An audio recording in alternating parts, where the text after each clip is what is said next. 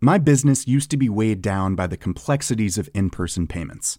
Then, Tap to Pay on iPhone and Stripe came along and changed everything. With Tap to Pay on iPhone and Stripe, I streamlined my payment process effortlessly. Now I can accept in-person, contactless payments right from my iPhone. No extra hardware required. What's truly remarkable is how I can cater to all of my customers' payment preferences. Whether they're using cards, Apple Pay, or other digital wallets, Tap to Pay on iPhone and Stripe ensure a smooth checkout experience every time. And it's not just me. Stripe helps businesses of all sizes, from local markets to global retailers, scale quickly and stay agile. To learn how Tap to Pay on iPhone and Stripe can help grow your revenue and reach, visit stripe.com/tapiphone.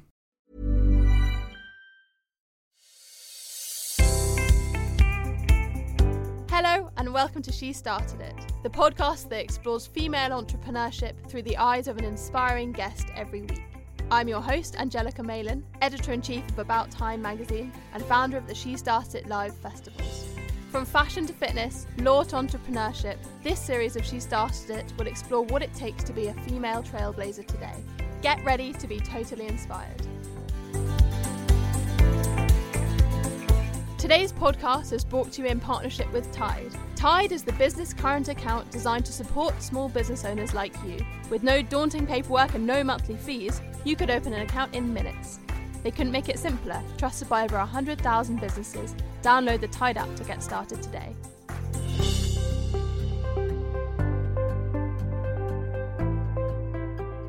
Pip Stewart is an adventurer, journalist and presenter based in London. Pip studied history and politics at Oxford University and subsequently worked in Asia for 5 years as an anchor and reporter in Hong Kong and Malaysia. In 2013, Pip cycled home from Malaysia to London and started working as Red Bull's adventure editor. She covered 10,000 miles and 26 countries in a year on her bike. Pip also took on a world first, paddling the entire length of the Essequibo, South America's largest river, from source to sea. Pip, thank you so much for joining me. Can you tell me, in your own words, probably a lot better than I did, about what it is that you do? Oh, that's a really good question, and thanks for having me. So essentially, I think I try and tell stories that connect people. And over the course of my so-called career, it's been through long-distance journeys primarily. So whether that was cycling back from Malaysia to London, or crossing the Trans-Amazonian Highway in Brazil to look at deforestation, or more recently, paddling down a river in Guyana called the Essequibo. I try and use these longer form journeys to tell stories about things that connect us. I mean, it's an absolutely amazing job and slightly bonkers, one might say, some of the things that you've done. When was the turning point when you wanted to do this and you started going on these journeys? Do you know what? It was completely accidental, to be honest. So when I left uni, I was like, I have no idea what to do. Like, all of my friends had really prepared during uni and they'd gone on internships and their holidays. And I'd just gone travelling, basically. I'd spent time in Japan and in New Zealand and then had a real crisis when I left uni going, what the hell am I going to do? So I applied to a graduate scheme at Innocent Drinks, lasted a year. I was genuinely shocking. I left before they sacked me. I just couldn't sell stuff. What were you doing in sales? Yeah, I joined their graduate scheme and it was an amazing company to work for. But you know when you're just not in the right fit and you just feel like, God, this isn't me. There must be more to it than what I'm doing. And I just felt like something was really missing in the work part of my life. So I sort of went back to travel again. I'm like, you know what? I absolutely love it. How can I make traveling look kind of more grown up and like a so-called career? So I applied to masters in Hong Kong and essentially went out to Asia to do a master's in journalism, mainly because I wanted to travel, but with the pretext that actually, if I look like I'm doing something, then maybe my parents won't be giving me such a hard time about it, if you will. And then so you went out there and how long did you work there? So I was in Asia for 4 years in total, and I did this master's in journalism and I absolutely loved it. There were 36 different nationalities on my course. I found it really interesting.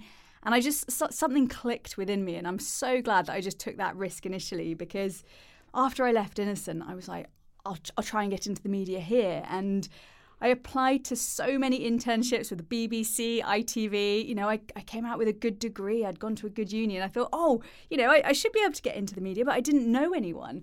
And I had door after door like slam in my face. So essentially I thought, sod it, I'm moving to Asia.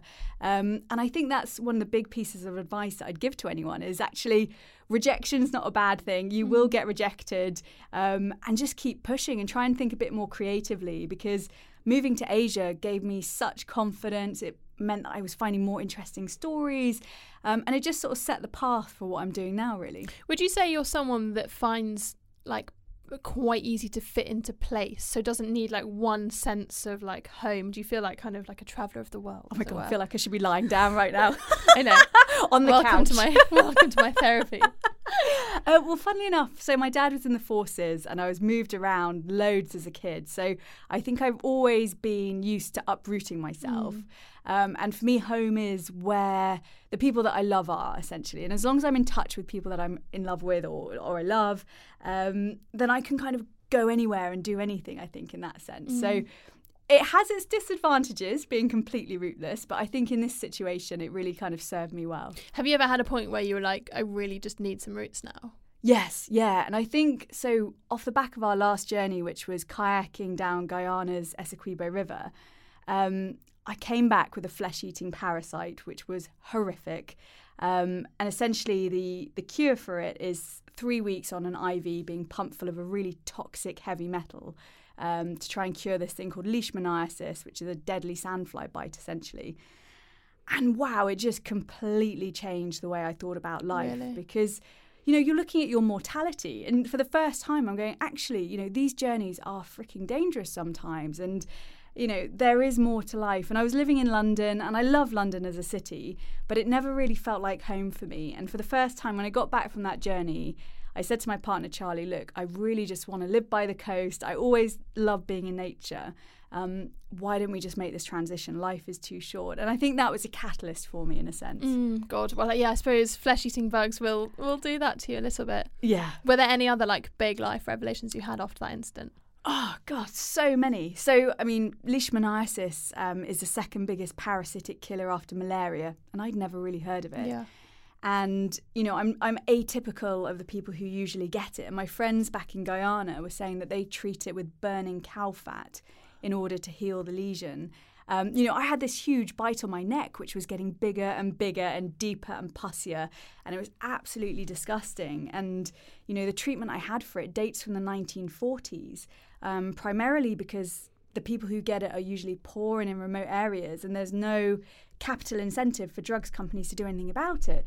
So in a sense, when you say, you know, did it change anything in me? It gave me a real drive to sort of raise awareness of leishmaniasis. It made me realise how freaking lucky we are that we've got the NHS and access to healthcare. And I think, yeah, it really highlighted some of the global healthcare inadequacies and injustices that go on around the world. And yeah, I'm sort of more of a campaigner now than I've ever been around those issues. Yeah, because it's just so, it's just so crazy how much we take for granted our access to healthcare, that whatever happens, like, you know, you would have died in those countries had it have happened to you potentially. And here you can just go to the NHS. Well, the reason I had to have treatment is the doctors said, look, if you don't treat this, it can eat off your nose and your soft palate. And bear in mind, you know, I'm super lucky. Like, the most severe form of this disease will kill you within 2 years if you don't get it treated. And you think, wow, like, yeah, again, mind was just blown about how little is being done in this field, really. Yeah, and I suppose your travels as a whole have just opened you up to so many issues. What are some of the other things that you've become really aware of and passionate about through your experiences? I'd say so back in 2016, a friend of mine, Reza Pakravan, and I went on a cycling journey across the Trans-Amazonian Highway in Brazil, and then we took small boats and planes across Peru. And essentially we were looking at how deforestation impacts Indigenous people on the ground. And that was really eye-opening for me, because for the first time I saw the link between what we consume and the real life impact. And it was things like gold mining. You know, I'd never really thought about the things that I'd consumed before, and let alone being in a mine that's being, you know, mercury is being pumped into the water. The fish then can, like, absorb the mercury, people eat the fish, and there's so much illness and death around the kind of gold mining industry that's just not talked about. So that was a real eye-opening journey for me as well. Why do you think these stories aren't being talked about? Is it because people aren't going and experiencing it firsthand? Do you think the media turns a bit of a blind eye? No, I think they're out there if you're looking for it. And what's going on with Extinction Rebellion and things like that, these stories are definitely there. But I think it's how tuned in you are to them, and essentially what you need is mass media and social media as well to get behind a story, in the way that I have a lot of hope for gold, in the way that we see single-use plastic now has become like this really big issue. And I think gold will become, or mining generally will become the next. I'm hoping it will anyway. Well, I've seen a big trend towards talking about the diamond industry and looking at lab-grown diamonds and more sustainably grown diamonds. And I think perhaps the same thing can happen for gold. My God, absolutely. And like Blood Diamond, that did so much for that particular industry, didn't it? So I think we need sort of the Blood Diamond of the gold industry, or a huge documentary that kind of sheds light more on it, definitely. Do you ever feel kind of conflicted? I feel like I'm going back into my therapy mode. I don't know why I've taken on like a psychoanalyst role today. Do you ever feel kind of conflicted when you go and you have these experiences and you go to poorer countries and countries where they don't have access to healthcare and everything like that, and then you come back to the UK? Do things feel different, and how do you kind of reconcile that with what we have and what others don't? It's definitely a really interesting question, because I think the more you travel, you realise how much more privilege you have, and actually what is it that you're doing with that privilege. So it makes me feel very grateful for the situation I'm in, and also questioning how and what I'm doing when I travel as well. So trying to be a little bit more responsible in that. But yeah, definitely it's a really complex issue. I just want to go back a little bit quickly because I feel like we got distracted from your career trajectory. So you went to Asia and you did these 5 years, and then you decided to cycle from Malaysia to London. Can you talk to me about that decision and what the whole experience was like? So essentially we'd lived in Hong Kong, then we moved to Malaysia. And when you say we? My partner Charlie and I, we were living in Hong Kong, and then we moved to Malaysia. And after about 4.5 years living in Asia, we decided, you know what, we're really missing friends and family. And we had always talked about going home overland. And at first we were talking about trains and all of this. And then Charlie had this bonkers idea one day where he said, Pip, how about we cycle home? I just looked at him. I'm like, dude, I've only ever cycled around uni. Like, I'm not an athlete. I'm not a cyclist. You are freaking kidding me. No. But the idea was sort of planted, because I was thinking, actually, that's a really interesting way of finding unusual stories and getting into locations and meeting people you wouldn't necessarily meet on a tourist path, in a sense. So I signed up for this idea, and we did 0 training. The first day I sat on my fully loaded bike was the day that we set off. And oh my gosh, it was a nightmare, to be honest. I really questioned what I was doing. Well, yeah, I'm not surprised.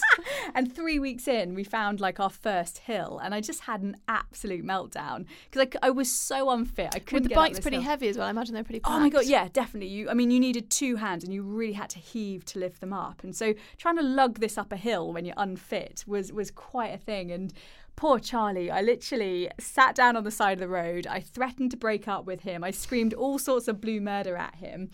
And for 3 hours, he tried to talk me round. But I was like, you picked the wrong girl. I can't do this. I'm so embarrassed. I told my friends and family I'm going to cycle halfway around the world. And it was awful. But at the end of that, he said to me, Pip, these are not physical journeys, they're mental ones. And as soon as I got that in my head, I was like, look, I can sit at my desk from 9 to 5 or whatever it is, so I can freaking well sit on a bike and cycle. And that changed everything for me. Because suddenly you don't have to be the fittest, the fastest, the first, any of that. It's just get there. I do imagine you had quite a sore bum, though. Oh, no, actually, because I've got quite a padded bottom. Charlie's got this really bony, skinny little ass, whereas I'm a big advocate of cake on any adventure because it does sort of pad you out a bit. Load up. Well, I was going to ask, how much planning goes into these kind of trips? Like, I suppose a lot of cake eating. Exactly, that's a prime thing. With the cycle ride, it was very much we had to plan visas, so we had to know which capitals that we needed to get the visas for the next countries in. But other than that, on the website we had at the time, all I said was route, up and then left from Malaysia. So essentially it was we were very much reliant on meeting people and finding out where would you guys recommend going and talking to local people and very much making it an organic journey in a sense. What was the experience like? Do you think it would have been very different if you'd done it totally solo? Yes, I think so. I think when we met so many people doing solo journeys, But I'm a real people person. I think I would probably go slowly mad if I spent a lot of time on my own, especially because it took us 13 months. And I think that amount of time is just probably not for me. But for loads of people we met, they were really into it. And it was sort of like that journey of self-discovery in a sense. But because Charlie was a lot faster than me, we spent a lot of time just on our own, really, in your own head. So you had that nice thing where when you were camping, you had companionship. And then when you're on the road, you're lost in your own thoughts and you're absorbing the landscape as it goes by. It's just an amazing thing to do. How did you feel when you got back to the UK, having cycled all the way? It was amazing. It was genuinely, you sort of look back and think, oh my God, did I do that? Did I actually do that? And it still didn't feel real in a sense. And then you had the doom of, oh my God, now I need to get a job. Yeah. Like, what the hell am I going to do? What were your favourite bits from the journey? God, the people that we met. So we just had unbelievable hospitality everywhere that we went, especially in Central Asia. Tajikistan was just incredible. And we had people inviting us into their houses. And I don't know, we sort of made so many friends along the way. And it sounds really cliched, but I think the reason I love these long distance journeys is that you realise that the world is a really good place. And actually, if you look at media at the moment, the polarisation of society, everything like that is so easy to feel negative. And I think that's why I love travel, because I come back and go, actually, you know, the world is full of good people. We will be all right. And the beauty of doing it on a bike is you get access to places that you probably wouldn't go to if you were in a car or you just flew between them. You're actually getting into like the rural parts of the journey. Oh my gosh, yeah. And we were in Uzbekistan and I was covered in dust. We'd been on this really dusty road. I was wearing a white linen shirt that was just seeped in like this red dust. I was sweaty and disgusting. And suddenly we hear like a load of music and everyone's beckoning us over. And it was a wedding. And we literally just got pulled off our bikes and invited into this wedding. We were given shots of vodka. Wow. And like, it was unbelievable. And you just think, would we get invited to a wedding in the UK? You're probably not. No, absolutely not. I don't get invited to weddings like some of my friends. I know, it's a tough gig, isn't it? I know, you've got to really impress them. They're going to buy them a gift and everything. I know. Amazing. Hiring for your small business? If you're not looking for professionals on LinkedIn, you're looking in the wrong place. That's like looking for your car keys in a fish tank. LinkedIn helps you hire professionals you can't find anywhere else, even those who aren't actively searching for a new job but might be open to the perfect role. In a given month, over 70% of LinkedIn users don't even visit other leading job sites. So start looking in the right place. With LinkedIn, you can hire professionals like a professional. Post your free job on linkedin.com/achieve today. My business used to be weighed down by the complexities of in-person payments. Then, Tap to Pay on iPhone and Stripe came along and changed everything. With Tap to Pay on iPhone and Stripe, I streamlined my payment process effortlessly. Now I can accept in-person, contactless payments right from my iPhone. No extra hardware required. What's truly remarkable is how I can cater to all of my customers' payment preferences. Whether they're using cards, Apple Pay, or other digital wallets, Tap to Pay on iPhone and Stripe ensure a smooth checkout experience every time.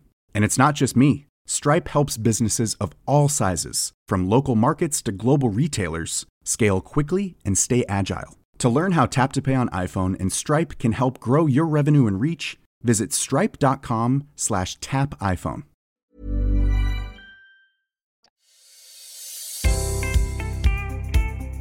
Today's podcast is brought to you in partnership with Tide, the UK's fastest growing business current account provider. Feel confident in your first steps as a founder with smart financial tools and 24/7 in-app support. With easy invoicing and accounting integrations, Tide is an alternative to traditional banks for small businesses like yours. Spend less time on admin and more time on growing your business. Tide are also committed to helping women in business and are offering our listeners £50 when you open a Tide account and deposit £50. Just visit www.tide.co/she-started-it to get started. If you're feeling inspired by this week's episode and are thinking of starting your own business, why not come along to the next She Started It Live in London? Taking place on the 13th and 14th of March 2020 at Crypt on the Green in Farringdon, this 2-day flagship festival will give you all the advice and inspiration you need to supercharge your career with over 75 incredible speakers. Book on Eventbrite now by searching for She Started It Live and use the code SheStartedIt10 for 10% off. And so then you got back to the UK and then you were like, okay, I need to get a job now. Yeah.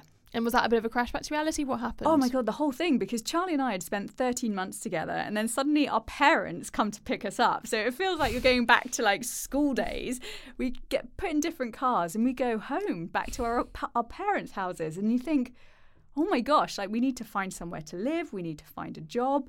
And that was a really weird stage in life, I think, sort of going back home and thinking you've changed in so many ways, but then you're sort of back to where you were before you left.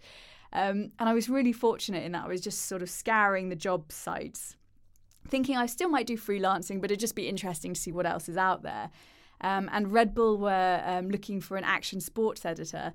And I just flung in an application, and they got back to me and said, oh, you're not quite right for that job, but we're looking for an adventure editor if you're interested. And it was like literally my perfect job. So I was like, hell's yes. So I ended up doing that for the next 3 years. And so what did that job entail?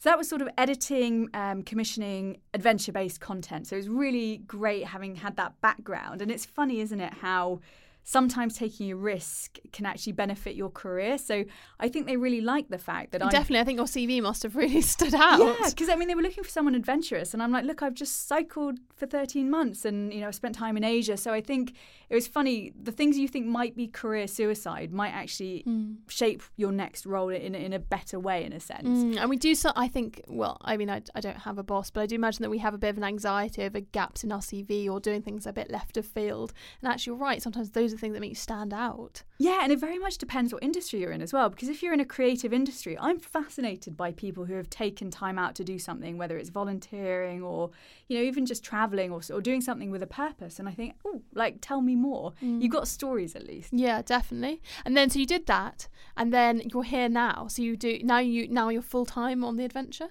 Yeah, so essentially when I got back from my last trip, which was the Essequibo journey, I left Red Bull because much as I loved it, I was getting more opportunities sort of doing my own thing through social media and through documentary making and writing and things like that. So it was a good time for me to step away, even though I absolutely love the team and really miss them.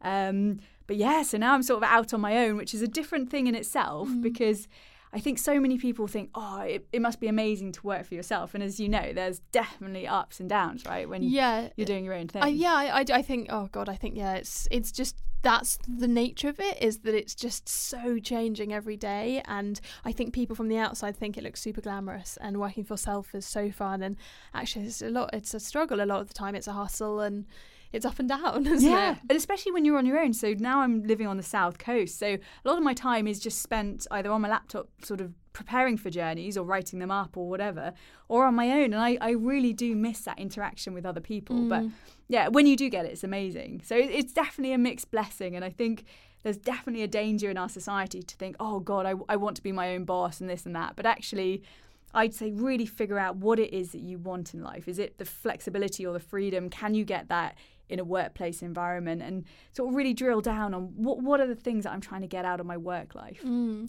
then on the kind of presenting side, I feel like so many people want to be presenters and front documentaries. Did that come naturally out of the stories that you were creating, or did you kind of go out there and approach like production companies? And I think when I did my master's in Hong Kong, I was really lucky in the sense that I applied to an internship, or not an internship, I applied for a job on the local TV station out there.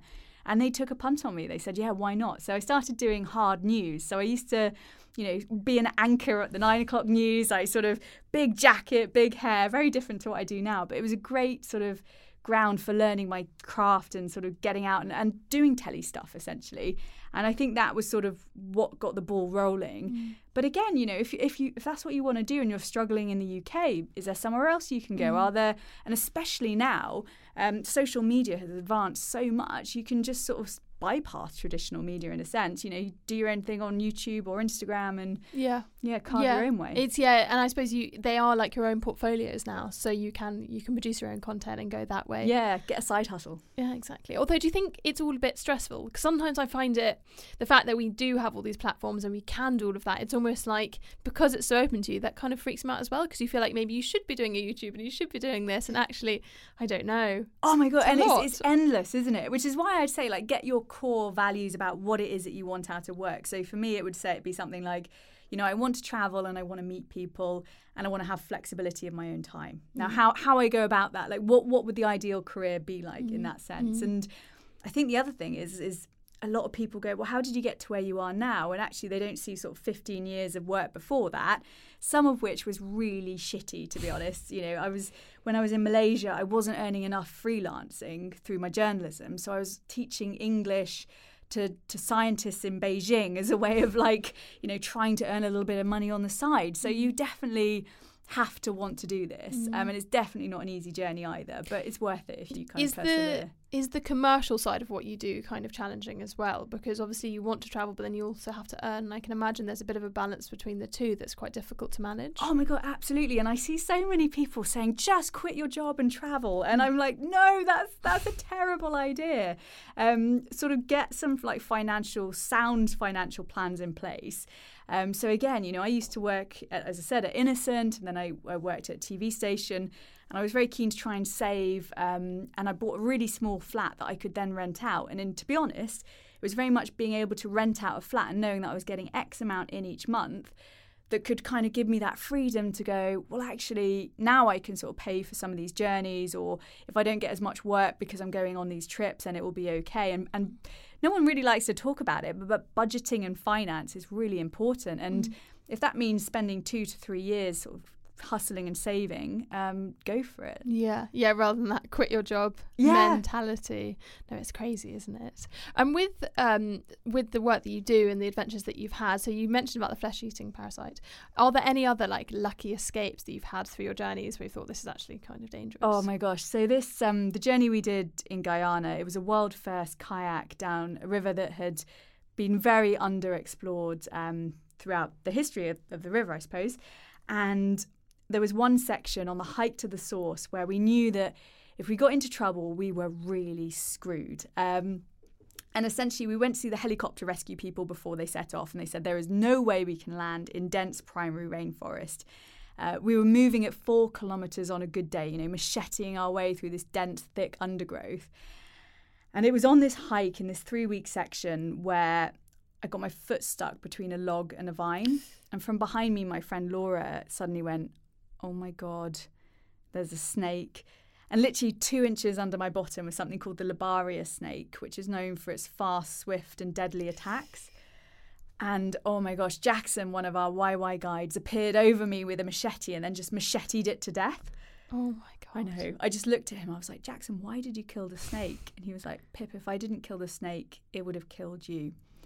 And I think that was a real moment where I was like, what is it? You talk about the therapist's couch, but it was really that sort of thing where I'm like, what is it about myself? What kind of part of my ego has led me here to do these like extreme journeys? What exactly am I trying to prove? Because I could die. And I think for the next 3 weeks, I was having night terrors in the middle of the night. I was waking up screaming. It was a really tough time. And I think the only thing that got me through that was telling my teammates that I was really struggling, and suddenly a fire would appear under my hammock. The guys would all sleep around me at night, and that sort of slowly started to relax me. But my God, that was a real sort of probably the most tense moment I've had on my travels. How does your partner deal with it?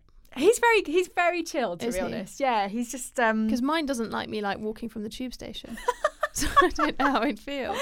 I think Charlie gets, I love it so much. I mean, it really does light me up. And I love going to these sort of unexplored or underexplored parts of the world. And it's I don't know, I just love it. And I love finding the stories. So he's quite supportive. Has he stayed with the travel as well? Or not? Yeah, so he came out to meet us with Laura's husband, Ed. And that was fantastic. So they met us halfway down the river. And it was a really nice experience. They stayed for a week. And yeah, Charlie now does his own thing. He's an entrepreneur. He runs his own business. And I think that's the trick in a relationship, isn't it? It's finding a balance between what works for you individually and what works for you as a couple. So obviously going away for 3 months was really tough. But then, you know, he met me halfway and we had an amazing part of that trip together. So, yeah, and something really special that you can do together during it. Exactly. Yeah, it's beautiful. I feel like we've given each other quite a lot of therapy during this podcast. Maybe I need to change the nature of it. Be like on the couch with Angelica Mayden. Yeah, series 3. Here we come. I wanted to touch briefly on Instagram. So you mentioned that was some of the work that you were getting when you decided to leave Red Bull. Do you see yourself as an influencer? How do you feel about like the social media culture, as it were? Yeah, it's a funny beast, isn't it? Social media. So last month I I came runner-up in Cosmopolitan Influencer of congratulations. the Year, travel section bit. Thank you. And I found that really weird because I don't think of myself as an influencer. I think of myself as a journalist. But I read a really good book the other week. I don't know if you've read it. It's called Invisible Influence by Johan Berger, I think, or Johannes Berger. But he was saying that everybody has influence. And actually, there was this one study that was essentially saying that if you want to reduce electricity bills, that people were trying different things. They were posting a note through saying it's really good for the environment or it will save you money. But the one thing that actually got people to change their habits was saying all your neighbours are doing it. Mm. And I think what we don't realise is that whether you got 1 follower or 100 million, you know, we all have influence. And that's quite scary when you think about it.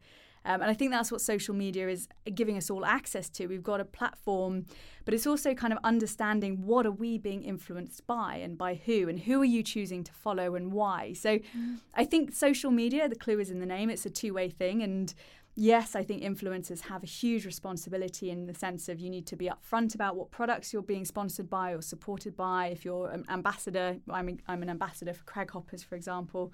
But it's a brand that I really sort of value and use their products. So I think as long as there's an honesty with it and just an awareness on the part of the consumer of social media as well, that it is this two-way thing. Do you think it's made us more intrepid travellers? Because I feel like I will go to destinations because I've seen them on Instagram. So it's this kind of like self-fulfilling travel itinerary where you're just only really going to places that other people have been to. I think it's like the Santorini effect. Oh my God, absolutely. I think I might trademark that. But do you think do you think we're less kind of curious because of things like social media? Yeah, it's funny, isn't it? Because in some ways people are going there because of social media, but then it's sort of that herd mentality, and a lot of us are doing the same sort of thing. And I was in Bali quite recently, and I saw a sign on the side of the road that said waterfall selfie spot this way. I'm like, oh my gosh. But I suppose Bali is a prime example. It's like, it's just such a cliche. I mean, I've never been, but like I wanted to go with my best friend, and she was like, oh, but I think it'll just be like going to try yoga. Yeah, well, do you know try yoga on the beach? In a sense, absolutely. But I'd say social media is now the equivalent of the old rough guides or the Lonely Planets or whatever it is. You know, the top 10s that used to be in those books are now sort of online and social. But I guess the danger is there's so many more of us traveling now or have access to travel.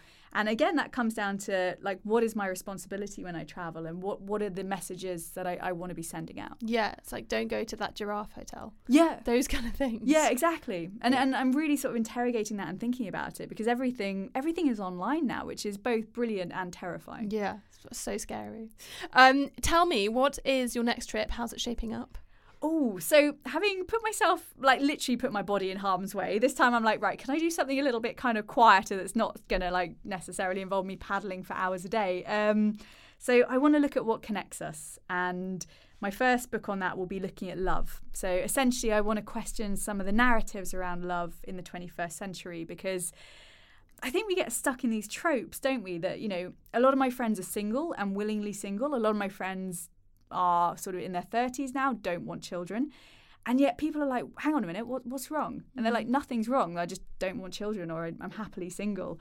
Monogamy, you know, that's another thing that people assume that, you know, people are monogamous. Well, what if you're not? What if you're polyamorous? And so essentially I want to come at these sort of things and from a place of non-judgment and just ask, like, what is love in the 21st century?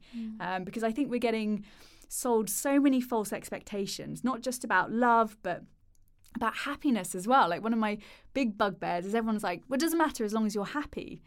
I'm like, you're human. You're going to have ups, you're going to have downs, you're going to have bad days. And actually, surely the goal should just be contentment and acceptance of where you are in that moment. And that's been the biggest learning for me from all my adventures, is sometimes they're freaking miserable and you're like, what am I doing? But it's those times where you really grow and you learn and you understand more about yourself and the world around you. So essentially doing that with the topic of love and going around the world and sort of analysing different cultures and different ways of being. Oh, it sounds absolutely amazing. I wish you the best of luck with it. Thank you. Talking to you is like having a triple shot latte, and I love it. And I feel so energised, and also like I want to go to Guyana and do lots of things. And I need to be a bit more adventurous in my life. Thank you, Pip. Thank you so much. That was really fun.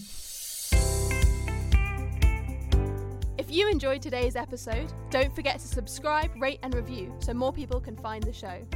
Until next time, keep dreaming and achieving.